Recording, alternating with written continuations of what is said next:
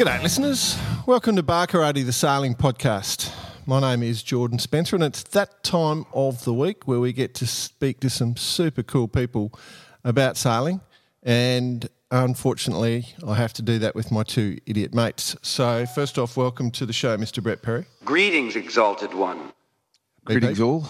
Greetings all. Well, it's a what could have been week for me because it would have been nationals, actual nationals this week.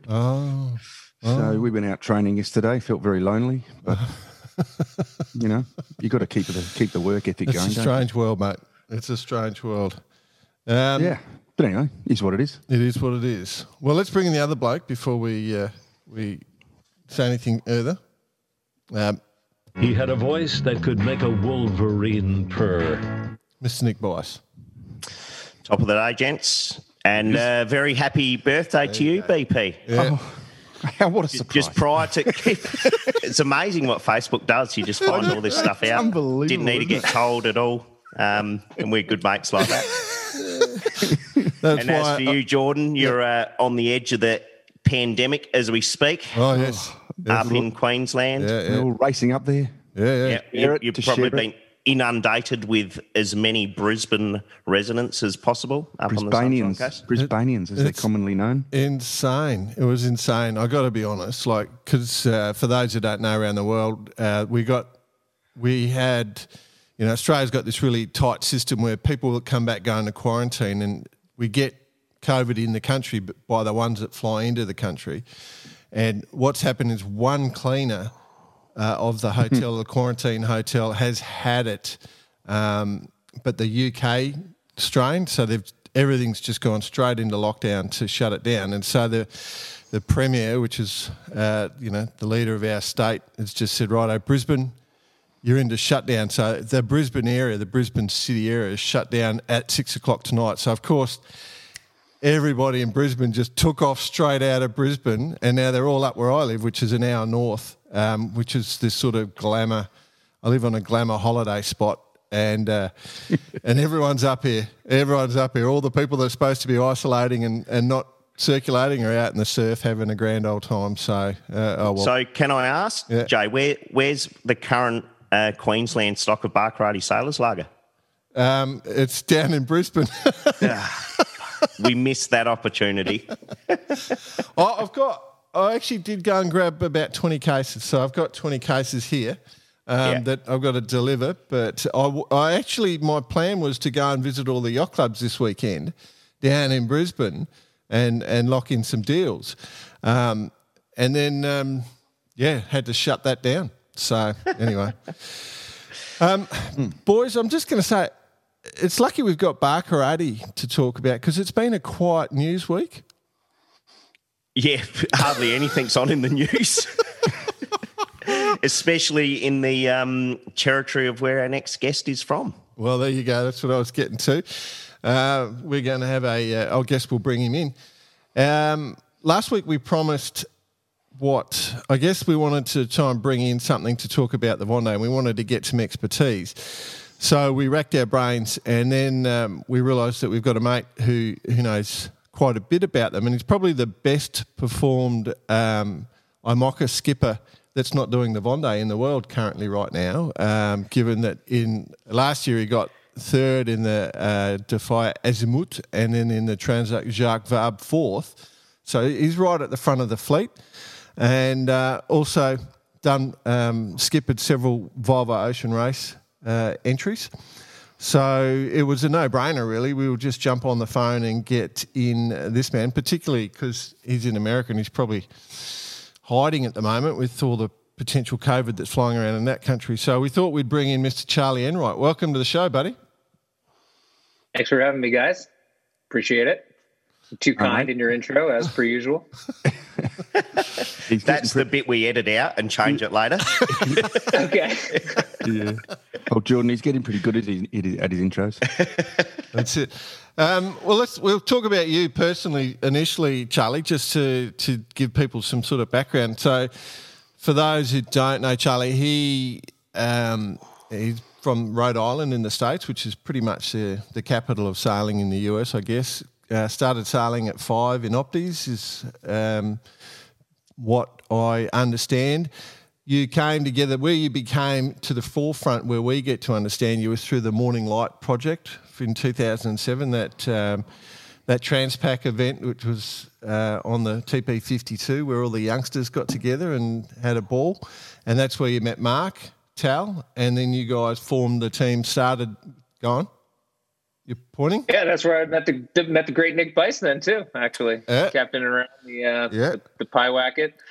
And just after the AVN campaign and whatnot, yeah. Our sympathies for that. You would have partnered up. Yeah. We've heard a lot of stories actually. So, and then you got the team together for Alva Medica, and then the Vestas 11th Hour, and now of course you have the 11th Hour campaign. So that's the sort of speed run. And I guess what I was thinking of doing, gents, is doing my own speed run. When I was setting up the meeting and the request, I was going through all of Charlie's different email addresses. All American Ocean Racing, Vestas 11th Hour, Charlie at. And I thought, it's actually a good way to do a resume. Just list your email addresses. I think it was Jordy Schaefer that used to say, I'm not sending you a CV, I'll take a picture of my closet with all the different jackets and figure out what I've done. There you go. It's a good way of doing it. So you obviously made the choice to go sailing as a young lad. That was you never had a chance, obviously. You know, sailing's a big part of your family, yeah? Yeah, I mean, I got into it young.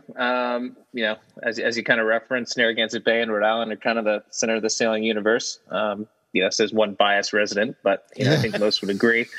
Here in the States, my grandfather was a boat builder. It's kind of all I ever did growing up and even through uni. And then, the Morning Light Project definitely helped present, sailing as a professional career, and figured if I didn't give it a go, as a 20-something-year-old, it'd be harder to shift back when I was 50 or 60 or something like that. So that's kind of how it started. And you talked about my relationship with Mark. We certainly do everything together. And the Volvo Ocean Race, as it was affectionately referred to back then, was always our dream. And there aren't a lot of seats, on the boats in that race. And as inconceivable as it may sound, we thought we had just a good chance to create our own team as we did weaseling our way onto one of those boats. And so that's what we went out and did. And that's what kind of got us to where we are today. Okay. So let's just rewind the clock to that. Man. When it first, the seed got planted, I mean, it's a massive project to get off the ground. And when you first planted that seed, what was your first step? Certainly talking to people that had done it, and had put teams together before. And at the time, Knut Frosted was running the Volvo Ocean Race and was super supportive of our effort, having put together teams himself before in the past. And, he really believed in helping teams get to the start line, particularly teams that understood the commercial aspects of the race itself. There's a lot of people that, walked into his office and said, listen, here's how I'm going to win the Volvo Ocean Race. I'm going to hire 1K. I'm going to get these sales and these sailors and this and that. And, neglected to think about how the hell they were going to pay for it, and, we kind of went in from the other side, saying, here's our, business plan. Here's what we think. Here's what we budgeted. Here's what we planned on surrounding ourselves with to make sure that we don't mess this up. And, so I think he saw, rightly or wrongly, a little bit of him in us and kind of helped us along. And that was how the Alva Medica introduction started, through the business development program of the Volvo Ocean Race. And, we certainly weren't the first people to sit down with them. I think a couple other people, for one reason or another, kind of weren't able to get it across the line, whether it was dollars and cents or difference in philosophy, I don't know, but it fell to us, and we were able to kind of close the deal and feel like we made the most of the situation. Learned a lot, had a lot of fun, exceeded expectations in some ways, but, maybe not our own, which is why we're, continually back until we kind of punch one through. But I mean, it's a long-winded answer, but we just kind of went for it. I guess it's also an answer that, and there would be many people that have assisted you along the way, and especially the Disney family. in what they created with Morning Light. And the reason I mention that is having been around, as you alluded to, the Pyewacket program during that transatlantic when you did Morning Light, and just seeing the support that Roy Senior gave to you and what he created. And I actually remember going to see the movie Morning Light when it was came out first time in Newport. So you're the one. No, it was that special shooting star that went across that everyone was impressed by. But the Disney's Roy Senior, who's passed away now, but Roy Junior, who continues to follow your dream and keep you on the path, is been a big part of it. Massive part. I mean, what Roy Senior, I guess, Roy E. Disney, did for us is nothing short of amazing, and we're very conscious of that, and where we can and when we can, try to create those opportunities for other people, because we've been very, very fortunate, to your point. And Roy P. Disney, who continues to campaign the Pyewacket in this day and age, has also been a great supporter of ours. And whether we're sailing with him on his boats or, he's sailing with us, on the 65, he did the last leg of the last race with us. Just recently this fall, he came sailing on the 60 with us in Newport to do some training. And, we did the Wizard campaign just a couple, I guess, seasons ago it is now, and brought Roy with us on the Fastnet race with the Askew brothers. And, he's been a tremendous, tremendous help for us personally. I'd like to think it's a kind of a two-way relationship a little bit, gets to go sailing, and, we get to hang with a good man. And it's been a good couple months, certainly for Roy with the advent of Disney Plus and whatnot. Timed that well, didn't they? So yeah, not bad.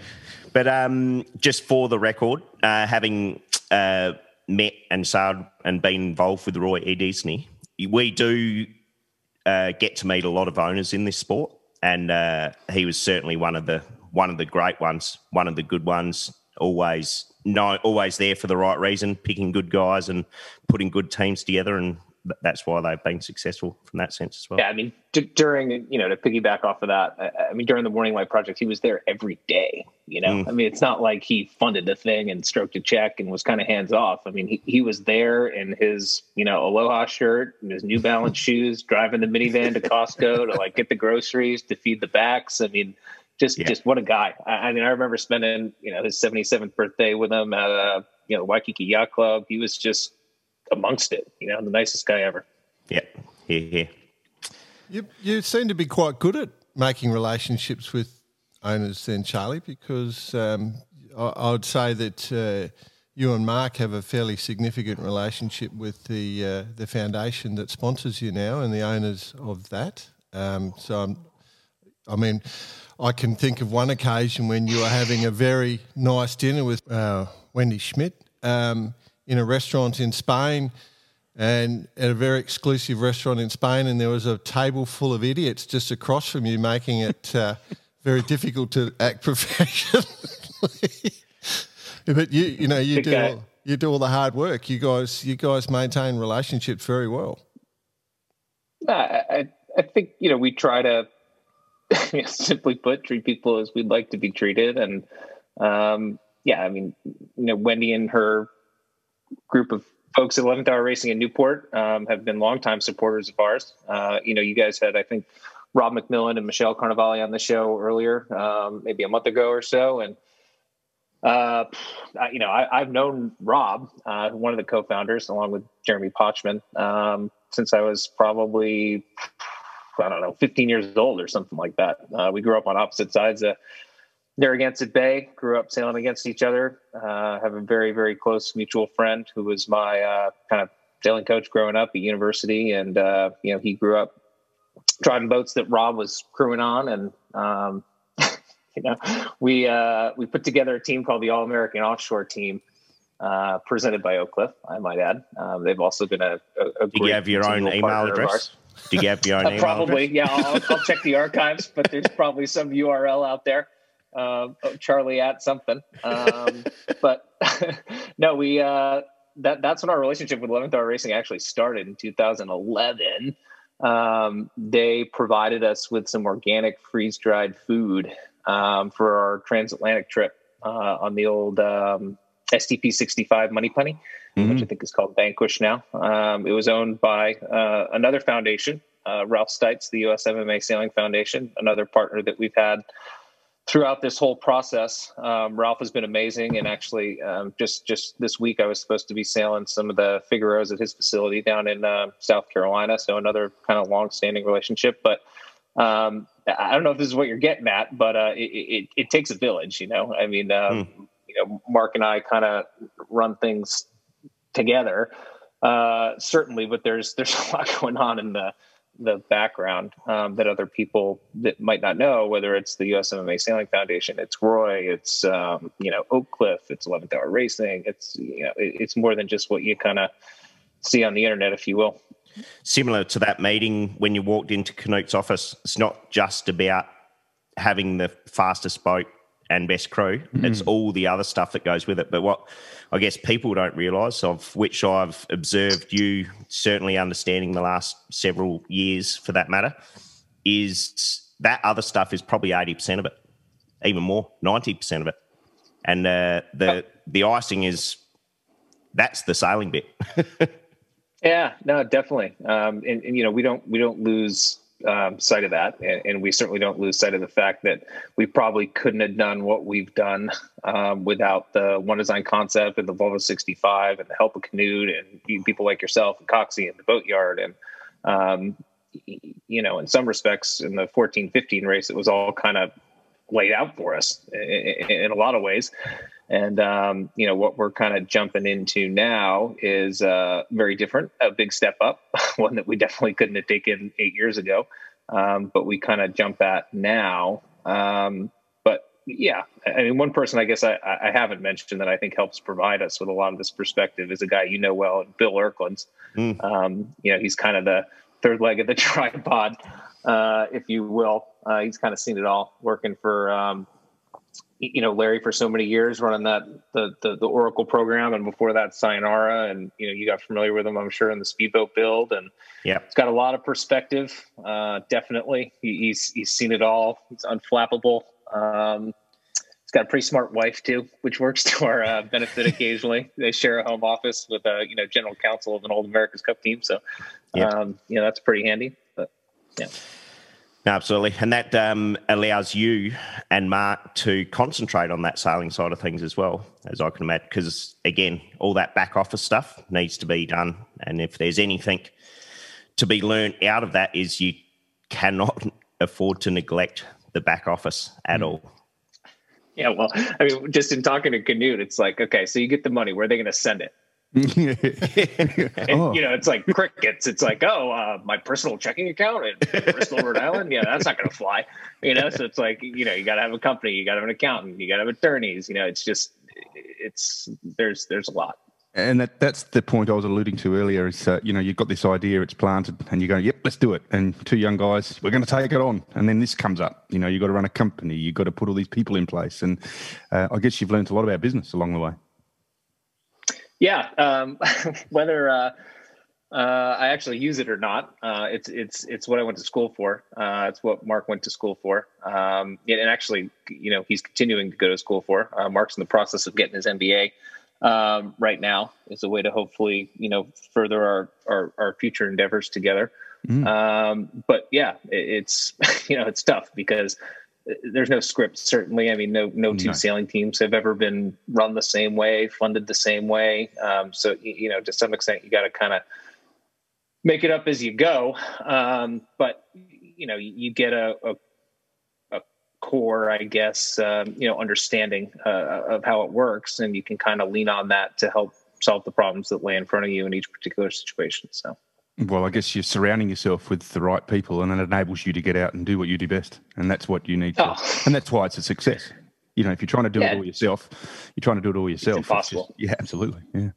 Yeah. I mean, I think we've seen examples in the past of people that have kind of tried to do it all themselves, and it doesn't work out that well. I mean, if you can surround yourself with, good people who are able to play to their strengths in and around you, it only kind of makes you look better. So.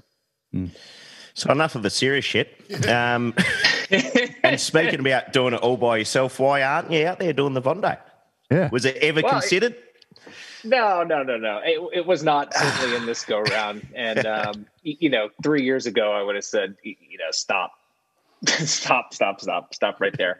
But, having done, the TJV and the double-handed thing, it's certainly not out of the question. I'm not saying the next Vendée Globe. You probably want to do another race or two before that, single-handed. But I'd like to give it a nudge, single-handed stuff, and see if it's for me.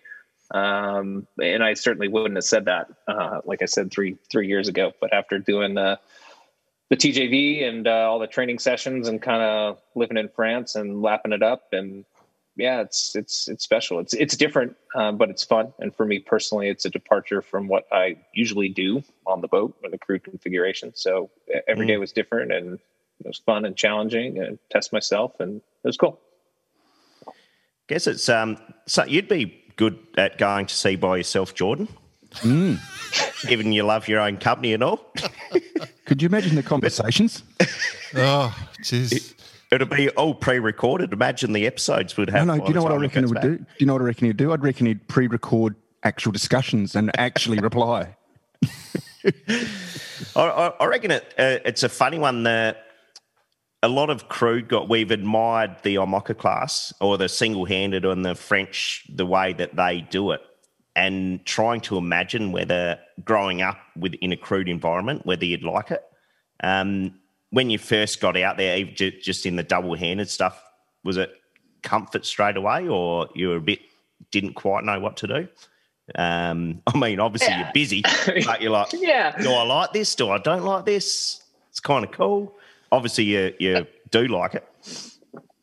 Yeah, I liked it a lot just because every day was like going to school, whether it's learning how to do the front of the boat, which is something I'm not accustomed to, or, getting my head more wrapped around some of the nav stuff, or, the boat mechanics, the engine stuff, the spares, you name it, driving with an autopilot. I mean, everything that I was doing 2 years ago was completely new to me and very foreign. So it's like there wasn't even time to think about whether I liked it or not. You just had to kind of get on with it if we were going to kind of achieve some of the results that we aspired to achieve. So it wasn't until looking back on it, I guess I realized just how much I did enjoy it and how rewarding it was.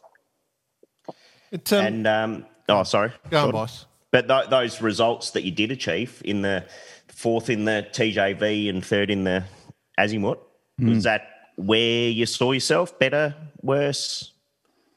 I don't know. I mean, that was kind of good. I'd say decent considering the iteration of boat we had. We probably had one of the best 16 generation boats, and that's how we finished. And not to mention who you're up against. Yeah, exactly. And pretty damn impressive. Pat certainly having the help of Pascal was, amazing. It's just a little bit of everything. It's the French seem to be so well-rounded in that way, and obviously it manifests itself in a successful team environment too, with Dongfeng winning the last race and Groupama 2 races before that, and you just get all of this knowledge on a boat, and if you can manage all the individual personalities, success ensues, lo and behold. So it's impressive stuff. I often say that if you're a sailing enthusiast, you've got to spend some part of your time in Lorient and go and check it out. The scene is just unbelievable. Yeah, it's wild. I mean, I didn't even know that these things exist. And a lot of people in the world don't. This is it. Yeah, not only that corner of the world, and just how ravenous the community is for the sport of sailing, and particularly offshore sailing. But we were lucky enough to participate in these. They call it the pole, which is the IMOCA, or not specific to IMOCA. They do it for Figaros and I think the old teams and the IMOCAs and what have you. But it's organized offshore sailing camp, basically. There's 10 to 15 boats, and it's bi-weekly, and there's data sharing and focus on different objectives. And it's no wonder that they all get better together, and everybody's level rises at the same time. It's pretty impressive. Yeah. For sure. So let's get into something I would think you'd find interesting. You would have had this experience multiple times in your life. The first one I want to talk about is that, when you pulled your first team together, the Alva Medica team, when did it hit home for you, that, hey, this is happening? Was it when you got your first check-in, or was it when you were walking down to the boat for the start of the race the first time in the Volvo? Or was it that first night at sea, or was it the first time you hit the Southern Ocean, something like that? When do you have all these sort of like shake your head moments? Every day? Yeah, every day. I mean, every day was a first for us. Getting the check, the import race, and Alicante, we were fortunate enough to win. It was a big moment, and then setting off on a first 27-day leg at sea, and then first podium, rounding Cape Horn in first. It's like, every day, basically, Mark and I would look at each other, we'd pinch ourselves. We'd be like, we're the luckiest guys in the world. To some extent, you make your own luck, and you don't rest on your laurels, and you keep working hard and on to the next opportunity, and blah, blah, blah. And, here we are with 11th Hour Racing, even, luckier than we were years ago, because not only are we continuing to pursue our passion, we're doing it for, a cause that's near and dear to our health, and sustainability and ocean health. So, I mean, we don't take our position lightly. That's for sure. So I guess I was alluding to the fact that when you got the new boat, or the boat that you've got currently, the IMOCA, you must have almost gone through that same sort of thought process, that same feeling, because it's such a quantum leap in terms of style, that boat. Certainly. We went sailing with Alex when we first picked up the boat in the Solent, and the first time you're kind of up on the foil, and the everything just feels so light. It's like a kind of Mack truck and a feather at the same time, just floating above the water. That was certainly crazy. And then I remember during the TJV, we had this like 24 hours of like complete chaos, and I just wanted to WhatsApp Nick Dana and be like, "Hey, can you come fix all this stuff?" So I had to kind of put my head down and like, do it all myself. I remember we had like I was busting with those guys, with him and Tommy Johnson. It was like, "Hey, we got a pretty ferocious fro peel coming up here in 36 hours. Are you guys available?" Meanwhile, I'm on the boat with just Pascal, and I know that I'm going to be the one like taking it on the chin at the front. It's like, it's just all different. It's all different. It's crazy, isn't it? Like, do you like the IMOCA boat more than, say, the 65, or which one do you prefer sailing? In a fully crewed configuration, I would say, let's keep that together. Yeah, the fully crewed thing is going to be difficult, certainly, in the IMOCA moving forward in the context of the ocean race. Exactly, how that looks remains to be seen. As I think you and most of the listeners are aware, I mean, that continues to be our objective. The ocean race starting in October of 22, when we're building a new boat for that, which launches in July. That's kind of been a bit of a saga, because it was on an initial timeline, and then when the race got delayed, we kind of intentionally delayed the timeline of the build. When you're building a new boat for a particular event, it's always this, how early do we get it in the water so we can test its reliability, versus how late do we push it so we can make sure we get the best design. And, we kind of tried to retool the design and build schedule around the Vendée so that we can incorporate some of what we saw in that, into the new boat before it hits the water. So that was kind of a calculated change on our part. But yeah, the crewed stuff's going to be different. Obviously, the goalposts have shifted a little bit. It was originally supposed to be a crew of 5, and now it's a crew of 4. Essentially 2 sets of 2 sailing the boat at any given time. I think the original rule had a heading-only autopilot, which was going to require a lot of hand steering, if you will. And that's kind of looks like it's changing a little bit, and there's going to be more pilot usage, so the existing platforms can be a bit more competitive. So, we wouldn't want to trade places with anybody, certainly, but we've definitely had to deal with some changes over the course of the build. So just kind of taking it one day at a time, from a design point of view, was there anything that's, and we'll get on to the Vendée in a minute, but has there been anything that really stood out that you're like, oh, hang on, we didn't think about that? The biggest thing is the foils and just some of the speeds that we're seeing in the Southern Ocean and the ability to continuously push the boat, and whether that's, the fact that these guys have to sleep and at times there's no one on deck, or, is it just the fact that these foils are too big and, the sea state is difficult to simulate, and, how much is too much. And, I think the guys that have, babied the big boards through the Southern Ocean and now have the ability to use them in the trades as they head back to Les Sables, are kind of happy they have them. But, here you have Yannick rounding the horn first with a boat that's 4 years old with, foils that are basically half the size of the Camp Peprick ones, So it's tricky trying to figure it all out. It's a huge topic. It's probably going to be a big part of the show as we go on. But I think I still want to know if you prefer the 65 or the 60. It's tough to say. I mean, it's like, would you rather drive like Ferrari on a track or a monster truck like in a dirt pit? They're just totally good different. Answer. So it depends on what you're looking for. If you're looking to share in the misery with 8 people as you get like pounded standing at a pedestal, it's a 65. If you're looking to stay nice and dry and do 30 knots while hovering above the water, it's the Amoca. Well, that's an easy answer then, isn't it? Well, no. They're just different tools. I mean, it's like, the one design thing versus the box rule. It's like, do you like the close racing or do you like the? Yeah, it's tough to say. I was just about to say the close racing. I mean, because obviously Bicey and Jordan had a lot to do with the race, and I was a spectator. And from a spectator point of view, I don't think we'll see that again in a long, long time. How exciting that all was. So that was probably my biggest point to make.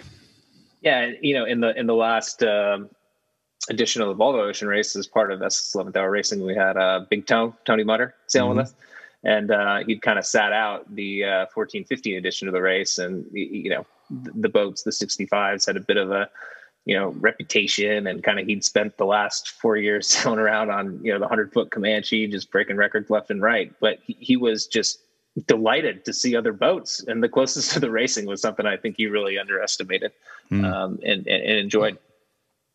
Well, just for those who don't know, I'll just put some details down for about. So the boat that you've got currently is the Hugo Boss 6. It was the one in the last Vendée that Alex sailed.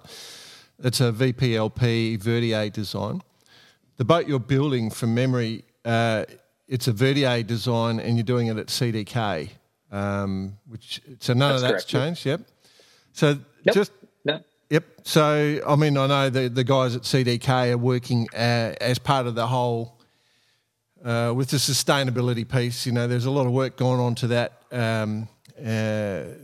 through your involvement with 11th Hour. So I knew all about that. But what I'm interested in, just on the design front, just to bring it back to that with the Verdier, obviously we've got a lot of time spent with Guillaume.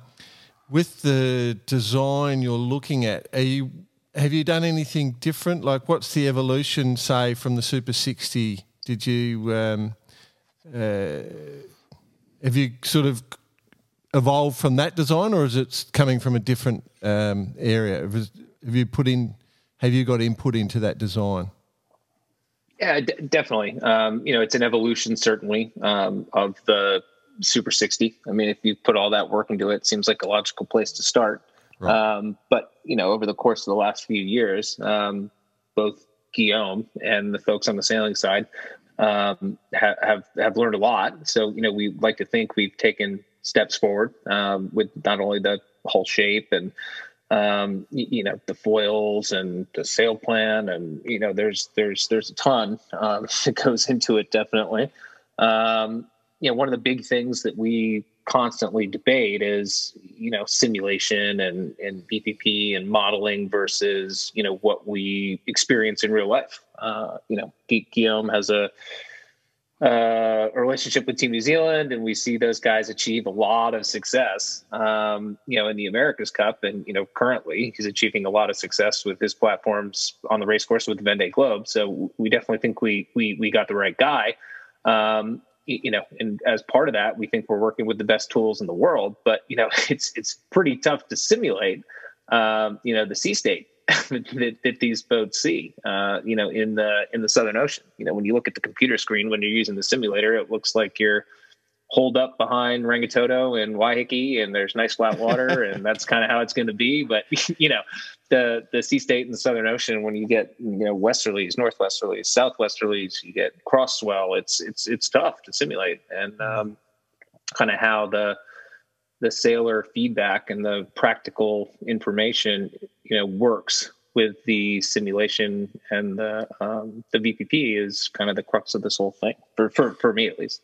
Did you you mentioned before the show you listened to the episode with Ryan Breimeyer, and he had a lot to say about that. Basically, the sailor input, and if he was to do a boat, it would be a narrow boat, utilising the foils, have a lot more rocker so you can drive it in the Southern Ocean. What do you take from that? Valid? It's valid. I mean, they're all good points. It's tough because with the ocean race, you got legs where you got to cross the equator 2 more times and actually go upwind and tight reach and use the form stability of the hull, and so it's not that cut and dry. You wouldn't do the same thing. But Ryan is no dummy. He's got some really good ideas, and he's not afraid to speak his mind, and he's seen a lot. So I certainly respect where he's coming from. Recently, I guess we have to talk about the foils because I know on your last transatlantic run or the one before, you had different foils in each side. So you've been experimenting. What are your thoughts on foils at the moment that you want to share? I guess you probably won't tell us everything. No, I mean, I'm happy to tell you what's relevant. I alluded to some shifting goalposts before, and that's kind of the case with the foils in the IMOCA class right now as they learn more and more about what they're experiencing during the Vendée. Looks like there's going to be a limitation on essentially the size or power ratio, if you will, of the foils for the next Vendée Globe, and that's for a host of very good reasons. It's to reduce cost. It's because, I guess, when you're sailing around the planet in the south, there's marginal return for the bigger foil for a good percentage of the race course. And then also the lead time for making these things. The French sailing season, which is where most of the IMOCAs are currently housed, is 6 months. And if you break a foil in the beginning, it's tough for the sponsor to stomach that boat's not going to be competitive for the rest of the season because they take approximately 6 months to design and build in their current form. So they're trying to put limits on it. But for the Volvo ahead, Ocean Race, so you go around in the current rules. So your foil development's still pretty critical for you. Yeah, this week. The race is under the 21 rule, but one of the things that the IMOCA class is looking to do for the 25 rule is to ban T and Y foils. We have one. There are a couple other boats that tried it years ago, but it looks like that'll be banned moving forward by the class and the ocean race. So, that takes one decision away from us, certainly. So, it's a little difficult because we're the only team that's building an IMOCA boat right now. So we're kind of out of phase, if you will, with the normal build cycle. But, the positive side of that is, we should certainly have the fastest IMOCA in the world, hopefully, for the next 2 years. So, it's a good position to be in.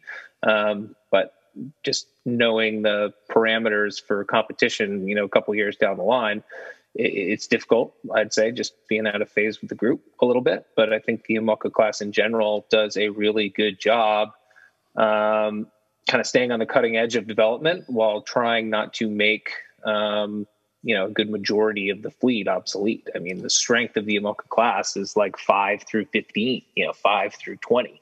It's these big numbers. It's not the 5 boats that have a chance to win the Vendée. You've only got to look at this year's edition. Yeah, I mean, there's 33. They had to expand the number of entries. I mean, they're doing something right. Yeah, it's impressive. But even the positions on the racetrack. I mean, the boats are just it's just such a varied version of boats. Yeah, definitely. I mean, we're kind of sitting there secretly hoping that, Charlie Dahlin's our training partner. We want to see the guy win. Definitely. Good guy. But from a team that's trying to sell a 2016 generation boat in a couple months, wouldn't be bad if Yannick won either. Exactly. So there's the businessman coming right out. There you go. Oh, did I say that out loud? By the way, we could put up on our notes on how to contact you to purchase the boat if you want. Yeah, any of the email addresses. Any of the email addresses. Show with. Yeah. So plans with the boat, launch it in July with the eventual plan for the start of the Ocean Race, October 22. What do you have on the agenda between July and the start of the race? It unconfirmed at this stage, but we'd like to kind of align ourselves with the IMOCA class and some of the events that they have on the calendar for 21, because I think it's a good way for everyone to kind of cut their teeth and get their head around the boat and the class, and force people to get outside their comfort zone and learn new things. And I think it'll only make us better for the Ocean Race long term. Yep, here. Just before we might jump into the Vendée shortly, but there's a question. I got a couple of sort of specific to Charlie questions. This is not the Bicey's 3 questions. What do you call it, Bicey? Oh, 3 questions from Bice. No, okay. Yeah. Like all the real serious stuff. Clever name. Your greatest achievement in sailing? You're only as good as your last race, I guess, and no one raced in 2020, so it's probably the TJV in 19. I mean that. I pushed myself to the brink, and okay. I think that was probably it. Okay. And the coolest boat you sailed? Probably the IMOCA, okay. I would say. There we go. The existing one, hopefully until the new one launches. So you're in a good position. Can I finish with one final one? Yeah, go, mate. Have you been part of the IMOCA Class Association meetings? Or you leave that to Bill? I don't know where you're going with this, but we've heard basically being a owner-run class association, and that makes the decisions for the boats, which ultimately they've done a very good job at. As you say, they're oversubscribed for certain races, but there's many a rumour going around that those meetings become quite heated, almost finishing in a few punch-ups now and then. Just wondering how Bill holds himself up against some of them. Yeah, I feel like because our situation is unique in that our ultimate goal is the Ocean Race and not the Vendée Globe. We're kind of, at least for now, until there's more people in our position, a bit of an outlier. So I mean, we don't really get mixed up in it. Towing too much, yeah. Yeah. It's a different deal. And whether it's Bill or, a lot of times we send members of our French delegation. We will, we're partnered up with Mare Concept, and we have some people embedded in their team. So generally, we're kind of in the PVA camp when it comes to these meetings. I have not been to them. No controversy. They're a little mysterious. So sometimes they, I'll be like, oh, there was a technical committee meeting last Tuesday. I had no idea, because it's just like, I'm not in the French mafia. So of course I'll just get the minutes and not the invite. And, it's, we're slowly penetrating. But, maybe they're sending your invite to the wrong email address, Charlie. It could be that. They might have an old one. That's a good call. That's a good call. They should just send it to charlie@barkarati.com. That's right. Well, rotational host. Yeah. Okay, let's talk about the Vendée. Can we are you watching it? Yeah, of course. Yeah, definitely. Okay. Like everyone else in the world. It's the only thing on. It's the only thing on. Well, there's a couple of other there is a race that started a couple of hours ago. But I guess what I want to do is say, let's look at that leading pack. What do you reckon's going to happen? I don't know if you've done any routing or looked at the weather or anything. What do you reckon's going to happen over this next week? You gotta like Charlie Dahlin. I think personally, as a guy who sat on a 2016 generation boat in the trade winds and watched a 2020 generation boat sail on by, much less sail area at a couple knots quicker. Yannick's done an amazing job. He sailed a great race. He's going to have to probably be a weather system ahead to stay ahead. I would think he's got some extra time in his back pocket, which is unique, certainly. Yeah. Definitely. So whether it comes to that or not, who knows? Anybody's guess. But I think the South Atlantic was pretty tricky for these guys when they came down through it, headed the other way, and I think it's just as tricky now. I mean, now the trades are just starting to establish again, but I'd be certainly surprised if anybody outside the top three came in and won that thing. It's just whether or not Yannick's going to be able to hold on. But if I was a betting man, well, I guess it's interesting because those guys both have damaged port foils, which is the one that they're going to use primarily from here to the finish. But still, I mean, Charlie's doing 24 knots right now, and Yannick's he's in different water. He's only doing 9s, 10s, but if they were in the same water. If they were in the same water, I think. But half the lead overnight, So we're seeing the charge now. But I guess the rubber band effect comes in certain stages, but we'll see what happens. I think the next couple of days are critical. Yeah, definitely, I agree. But I think in normal trade conditions, crack sheets, the new boats should be 2 to 3 knots quicker. I'm intrigued, because I guess we're all waiting to see that happen, if you look at the race, we just haven't had those conditions where they sort of just what we expected for them just to be smoking away, that's, if you think back to the previous edition, that's sort of the vision that I've got in my head, that they just be on the foils and just charging the whole time, but we haven't had those conditions at all this year. Obviously COVID's affected the weather. But now, like, we're just waiting for those trade winds to settle in, and actually watch it happen is something that we're all hanging on to. So, as you said, Yannick's got, I think, 10.5 hours in his back pocket, but he is heading right into the middle or the eye of a weather system at the moment. So it looks like he's in very, very light winds. And who will come out?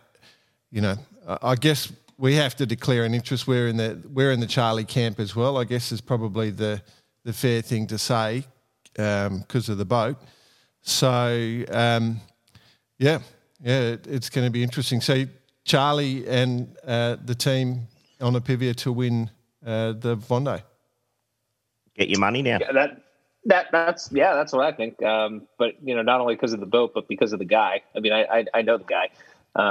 He's just solid, level-headed, conservative, doesn't put a foot wrong, unflappable, smart, trained naval architect.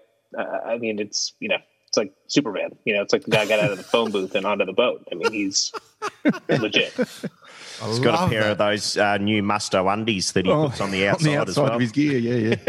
They're Gore-Tex. Did you know that? That's right. Don't like the colours. You haven't seen his cape? I love it. He's got a Guy Carten cape. I love it. Yeah, there we go. You guys are so funny. Cool. All right. So what about some of the standouts on the Vendée? Anything that sort of has surprised you? Obviously, I think for me, the interesting element is I wanted to see Charlie's boat versus Cherelle versus L'Occitane. I wanted to see how they all lined up, and it pretty much got smashed on the head early on. Anything else or anything about that sort of jumps out at you?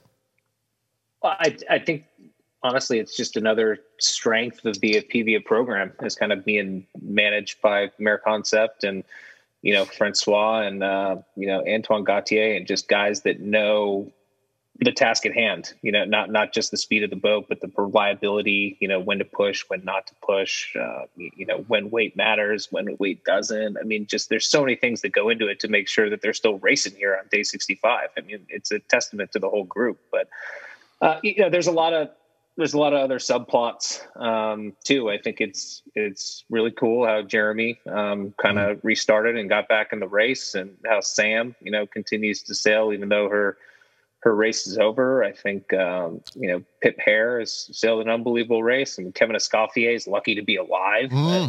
Yeah. Jean Le Cam.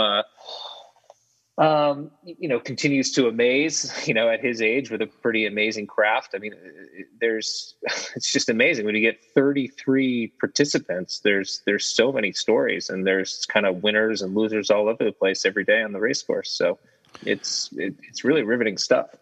So I guess at this point we're just talking about stories. Sorry, Jordan. Got a good one? Well, I was just saying, you've got here on your run sheet Pip Hare. I mean, what a week for her.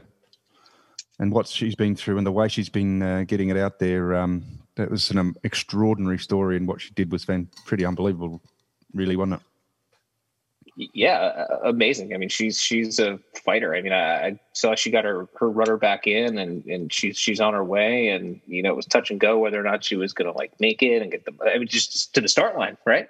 Yeah. And she's done an amazing job. Bicey, I don't know if you've seen her Big Jenniker. She's sponsored by the Smart Sheet. Yes. Oh, my favourite tool. That's correct. Yeah. If I know a guy that likes spreadsheets, particularly the Smart Sheet, it's Nick Bice at theoceanrace.com. Well, Bice, you'll be pleased to know I'm using it with the FarX too. So Yeah, well, I mean, it's a worldwide revolution. There's no doubt about it. Hang on, boys. Let's stop plugging Smartsheet until they give us some money. okay. A question, Charlie. The ice exclusion zones. I had a bit of a fit. It was quite slow, obviously, to get to the Horn for various reasons compared to previous races. A bit of a theory from my side is essentially they couldn't go far enough south where all the breeze was. Looked a bit hamstrung from that matter. Would you like to see it open up a bit, or? Yeah, it's tough to say because do you really want to put yourself in harm's way, or do you want to just get the pain over with a little bit sooner? Yeah. But when you look at the marinetraffic.com or whatever it is with all the AIS signals all around the world, and you see this little outlier below everybody else by a couple 100 miles, and it's Sotabo, just way south of the fleet doing speeds 2x what any Amoca is, and probably constructed, a little bit more fragile. It kind of makes you wonder, is it too conservative? But, I think seasonally, it was a little strange for the Southern Ocean. You didn't see a lot of established big lows that the fleet could kind of get on the front of and kind of make big miles. It was, front after front after front. So I think seasonally it was kind of a tough spot. But yeah, if they had more race course, maybe they could have taken advantage of it. But I can tell you that doing 50 jibes in 48 hours on an ice skate and a persistent shift is kind of shitty too. So not much fun. Exactly. Yeah. So ice skates in general need some addressing. Yeah.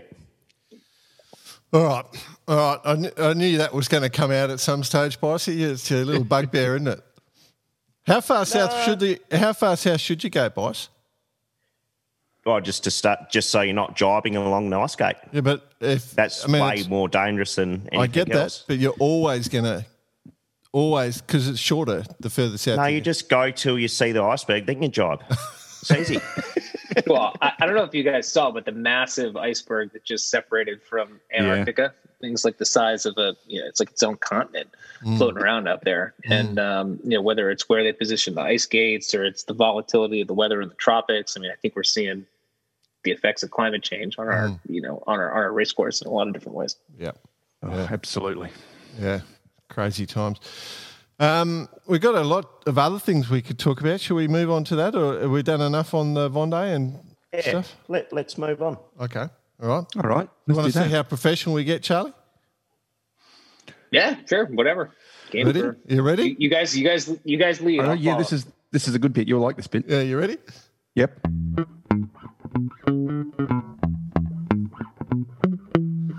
Change up of topics, righto. Before, quick, obvious question. Any secret pro news?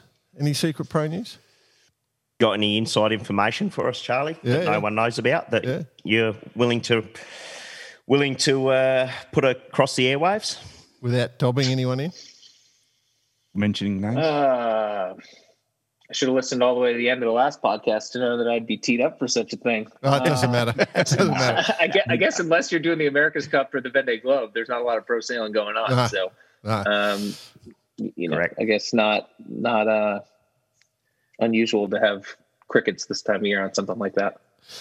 Crickets. Now that's professional.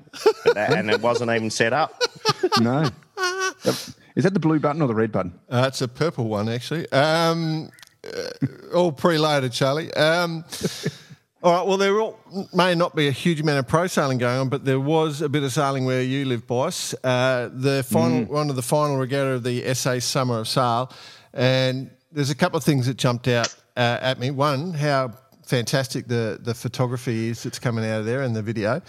But two, the Hartley TS16 fleet. Did we not look at that and just go, oh, that would have been fun? Well, funny you mention that because I've been peppered a whole lot from our friend Harry Fisher in the week leading up to the Largs Bay event, saying that there was rumours that Cullen Howard and I were going to get a TS16. Oh, that'd be a good one. Why aren't you doing the TS16s? And I must admit I was just in the office late, quite maybe 8 weeks ago, and I started following the TS16 Facebook page, and one did come up, and I must admit I was probably half a beer away from buying it.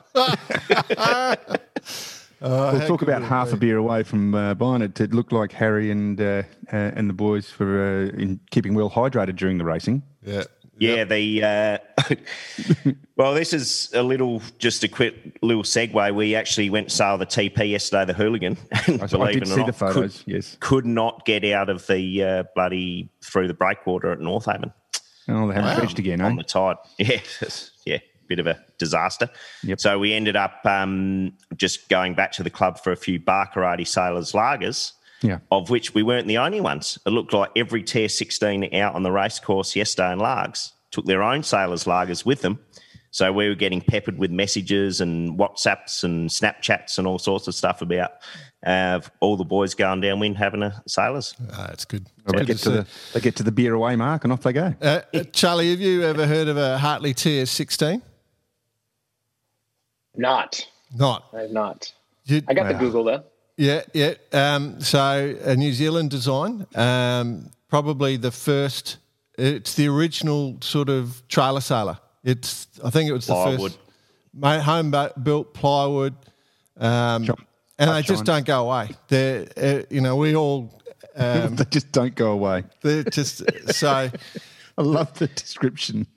I mean, I just can't imagine. We have to get one. We have to have the Barcarati TS16 just for future regattas. It'd be hilarious. We go. Now I'm hearing you. Yeah, no, I think you're right. Yeah, I mean, you got to spend a good $2 or $3 grand to get into the fleet, so it's not painful. And they have to carry a portaloo, so that's why we call them the portaloos up here in Sydney. I didn't know that. Yeah, the class up here. That's what they do. There is some sailing going on, Charlie. The ocean sailing, the 7th RORC Transatlantic race started a few hours ago for those who haven't been paying attention. There's a few of the maxi class boats are doing it, a few class 40s, a couple of modern Sam Emanuard designs as part of that. So there's a little bit of interest. So they go from Lanzarote to Granada, I think, is the race. Were you guys switched onto this one at all? Not in the last couple of hours. Negative. Yeah. So that started just for those that are paying attention. So it always seems to be, I don't know if you guys have noticed this, when you've got one fleet going up north or south on the Atlantic, they always seem to do an east-west race at the same time just to see if we can create some crossovers and collisions at the moment. So they should be, well, actually, no, they might just sort of cross around the equator level. So it'll be interesting. But, yeah, anyway, there is a bit of racing going on if you're interested just with the offshore stuff. Not a huge fleet, but it is happening. We got the Gitana getting ready to go here. Oh, is it? That's right. Yeah, I think so. They came back because so. they knew that they wanted to be able to have another chance at the window when they knew they weren't going to get going. Actually, what about hitting things? What do you think about all that, Charles? I think you should try to avoid it.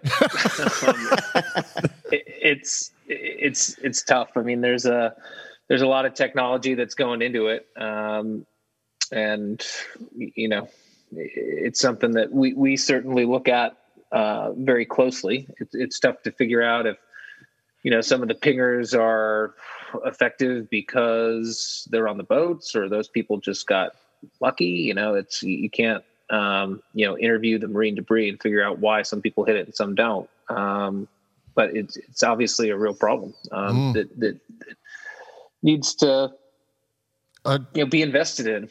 Really. Yeah, I think you're right. There needs to be invested in, because I think every sailor in the world would love some sort of early warning system, you know, for what's in the water. I think, you know, if somebody could create that, I'm sure Canute's sitting there right now in his current role going, yeah, let's come up with that solution. I'm sure they're working on that right now. But we have the Oscar system on our boat, like a lot of the MOCAs do, which is kind of like a two-tiered system, if you will. It's the object identification through not only the camera but the infrared, but then there's the ability for the Oscar system to use the pilot to then deviate from what it finds in the water in front of it. And how far is that looking forward, Charlie? Just out of interest. Hundreds of meters. Yep. So we sail with it all the time, just to collect data and feed it back to the system, because it's the the AI needs to recognize it. Just the more information you feed it, the better the system gets. So we don't always have it on per se because of some of the false negatives we've experienced, but we definitely keep it on to generate the information to give back to the folks at Oscar to better the product for not only us, but the rest of the fleet moving forward. So. It's a good idea. It's a good idea, but certainly would be a real benefit to every person that sails offshore. Well, as Rob mentioned when we had him on, I doubt there's anyone in the world who wants more shit in the oceans. So just unfortunately, the shit that's in there now doesn't disappear all that quickly. So no, definitely. And I used to sail with a guy who always said that hope is not a strategy. So we should try to be better than that. use the she'll be right strategy. That goes pretty well. I think they're one and the same. All right, let's talk America's Cup, because the Prada Cup starts in a few days. One whole month. Yep. What are we going to do? Everything's just going to stop. I know. I'm a bit nervous about any productivity. Well, not that I have to do anything. Well, we've only got to relate back to the famous 12th man line of fill the fridge full of piss and sit back for the next. It's not 5 fabulous days. It's 30 days. Yeah, it's going to be amazing. But before we get to amazing, Charlie, obviously you have a few contacts in the fact that some of your teammates are sailing in the class or in the racing at the moment. What's your views on the Prada Cup? Who's going to win? Who's going to come out on top? Are you biased in any way? Have you got any views on what's happening with Ineos? You know, let's just rain down ideas on us, mate. I think the word is that Ineos has certainly improved in the last couple of days. I mean, they've been mixing it up.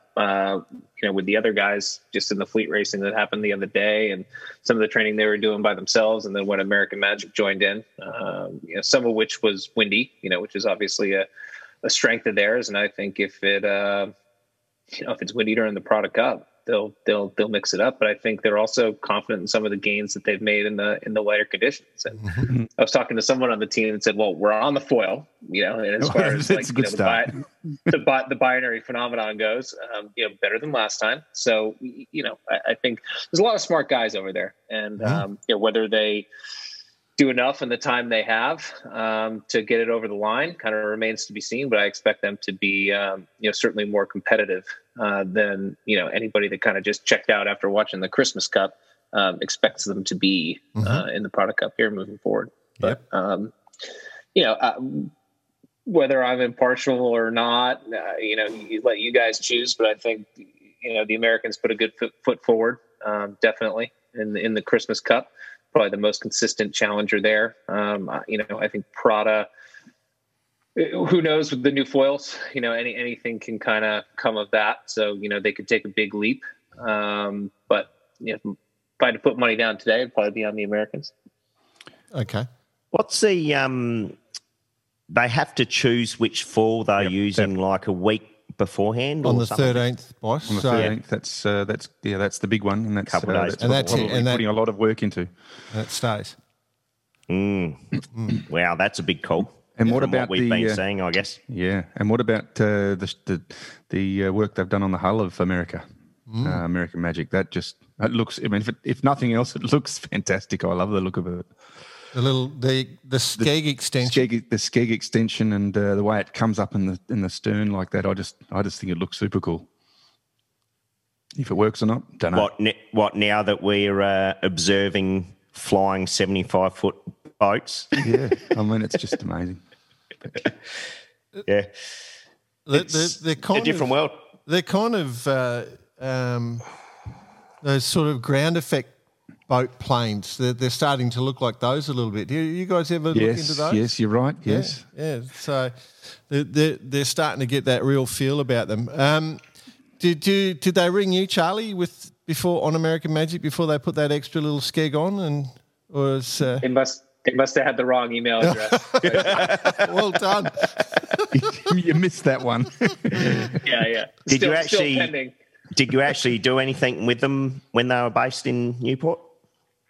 No sailing, but obviously a lot of good buddies sailing on that team. Andrew Campbell, kind of a contemporary of mine, growing up, going through college, university, all that stuff, and 2 laps of the planet with my buddy Nick, and they're good guys, and they've been at it certainly. Most of the time on the water, and it shows. I mean, they're just consistent. They look tight. Whether or not they're going to have the top end and the moments of brilliance that some of these other teams might be able to come up with in certain conditions, who knows? But just as an all-around competitor, they look pretty good. Definitely can't wait. I'm intrigued though. Like if you were to get a chance to sail on one of those boats, but you weren't steering, you weren't doing tactics, you weren't doing flight control or rig, you just had to grind all day. You're just a big bloke with big arms, mate. Yeah, just grinding. That's It. Would you do it? Would I do it? Yeah. Would you do it? Yep. Charlie says definitely do it. Yeah, because it would mean that you're in better shape than you are today. Well, that's not hard. I might even grow a bicep back. Yeah. But I mean, particularly looking, I think maybe it was the Ineos one where they're standing sideways rather than facing forward, and they're just looking at a little readout, and just it's like back in the days, you used to sit on the wind trainer with your bike and just ride hundreds of hours on the wind trainer, and just the sweat pouring off you, and it's sort of, I never really enjoyed that time, so maybe that's what's just sort of popped into my head. It just looks like they're doing a training session in the gym. So it's not for you. What you're saying, it's not. You weren't going to win the America's Cup though, sitting on the wind trainer. No. Whereas here, they potentially will become one of the most famous yachties of all time for being strong.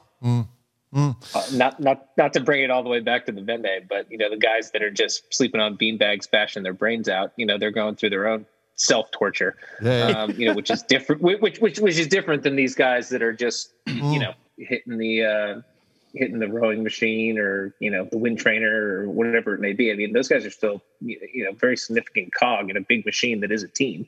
So I think absolutely. Being part of the team, I think, is can't go underestimated. Yeah, no, I've got to take the alternate view. Somebody's got to throw the other view out there so we have the discussion.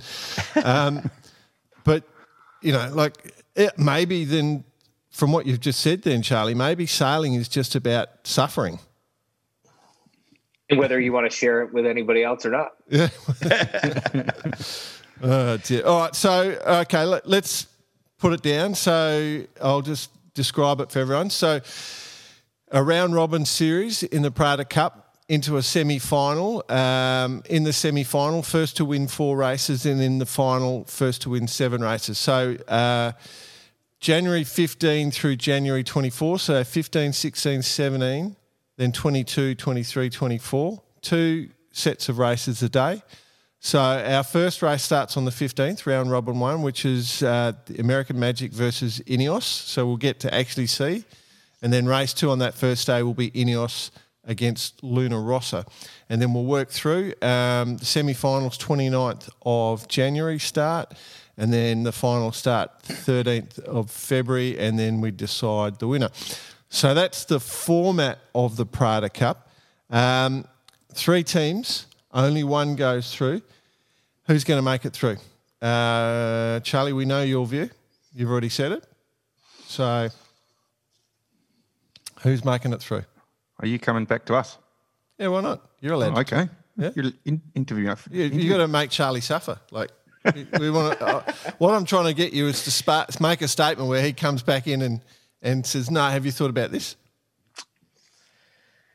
It's a bloody good question. It is. I must admit. Yeah.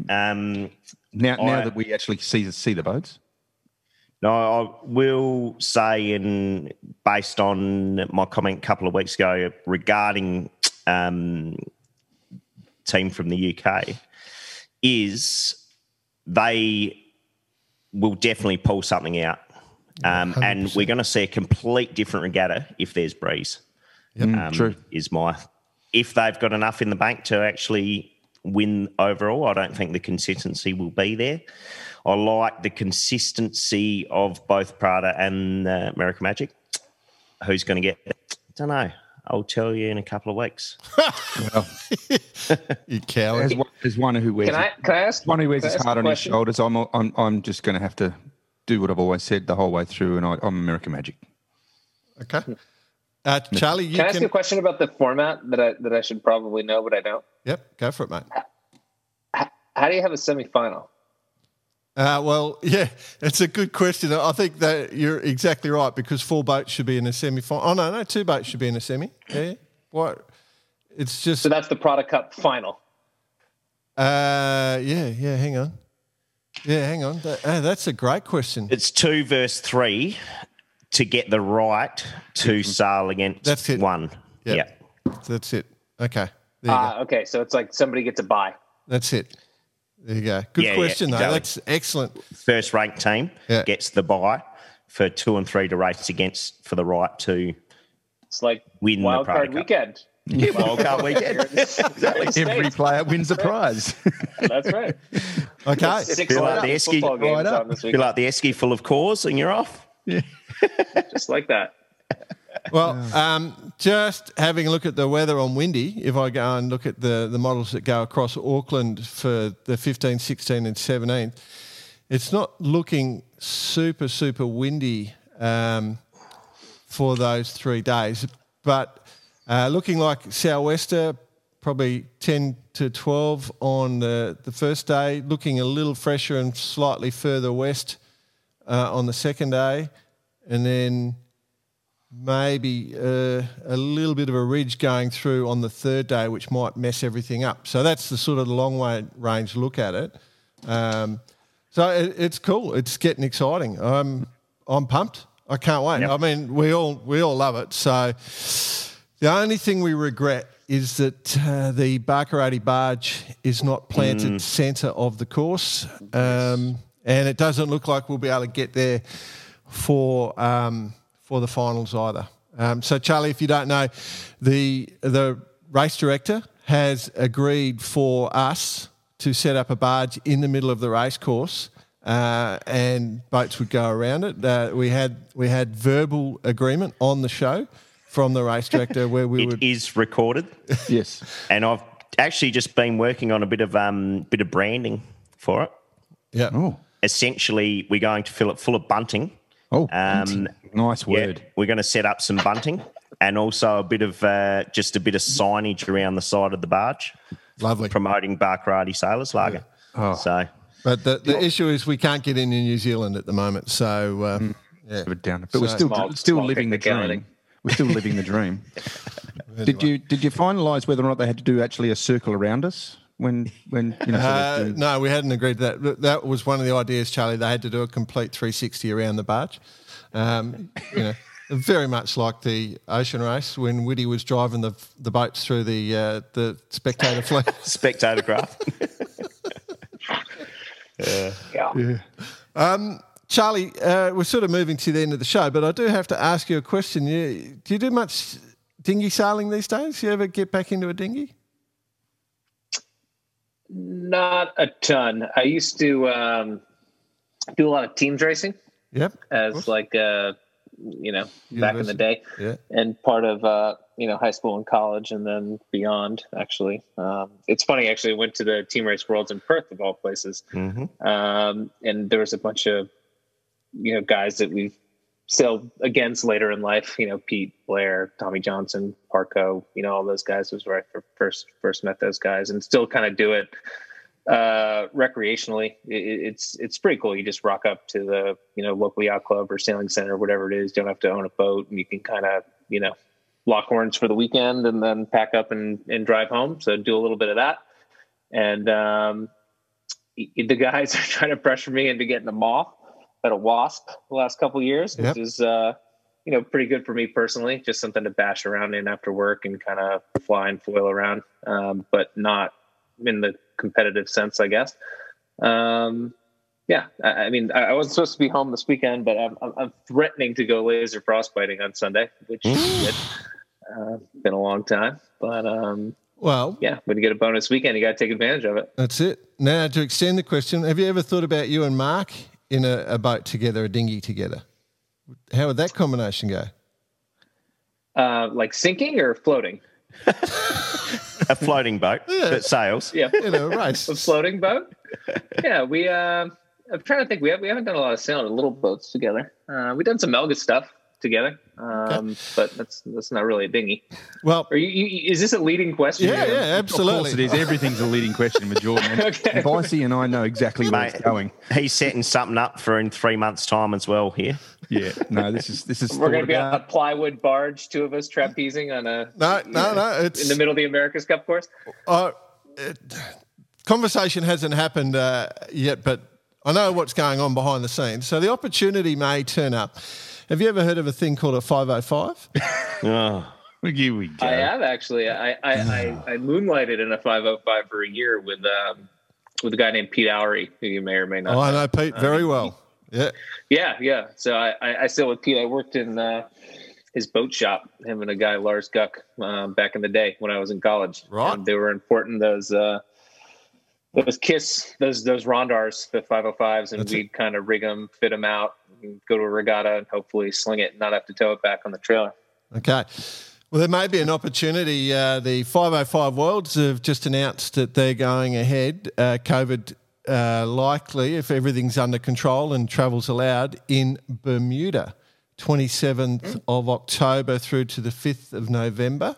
So big world championships on the same race course the America's Cup was, I think, is what I understand it to be. So that should be pretty exciting. That was just announced. Obviously, everything is dependent on COVID, but there is quite some favourable sponsorship from Tourism Bermuda to get the containers there. So it'll be pretty cheap for the 5.0 teams to get their boats there.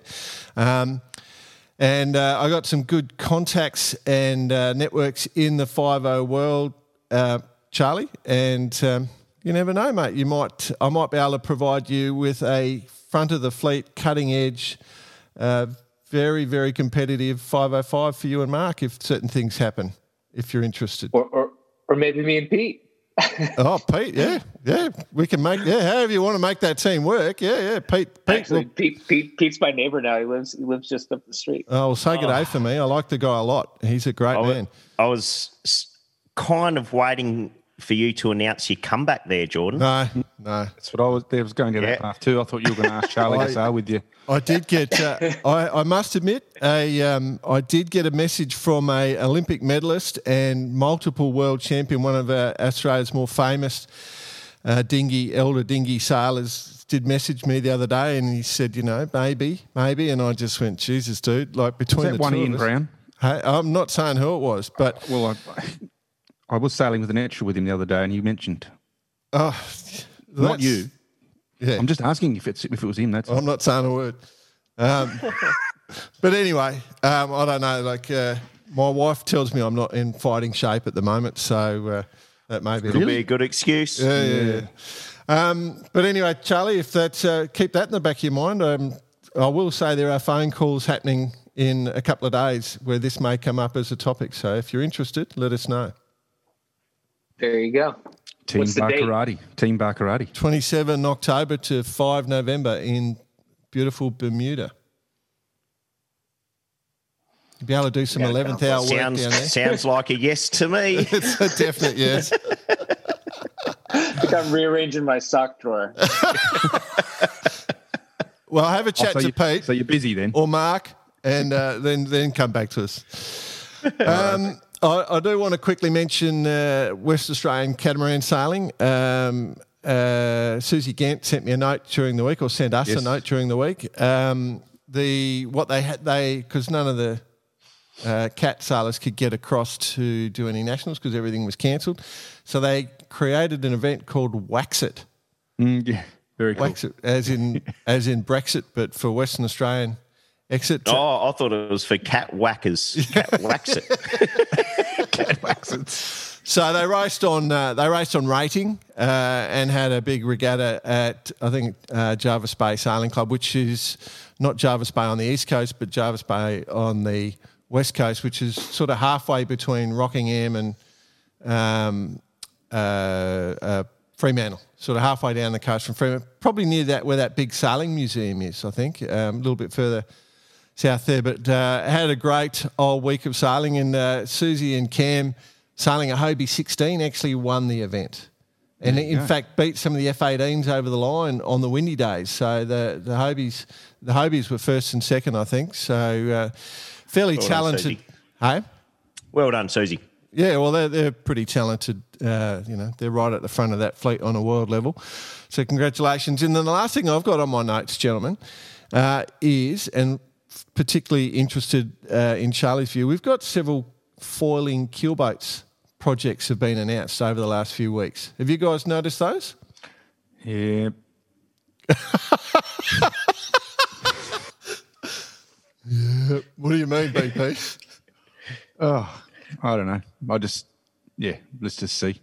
Yeah, let's just see. Well, Charlie, you'd be half knowledge. I mean, I don't know even if you're still employed by North Sails, and are you still in that sort of program? Because North Sails are involved in the Flying Nicker project. You got any of the Super Nicker, the Mills one? Yeah.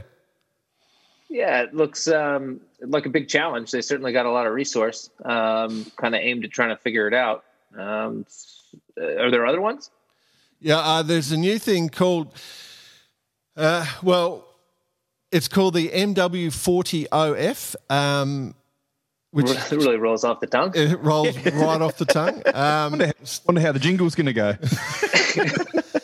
The reason we give it... I'll get on to writing it for him. There is... so the designers of that, the boat, the Persico 69F, which is the little sort of...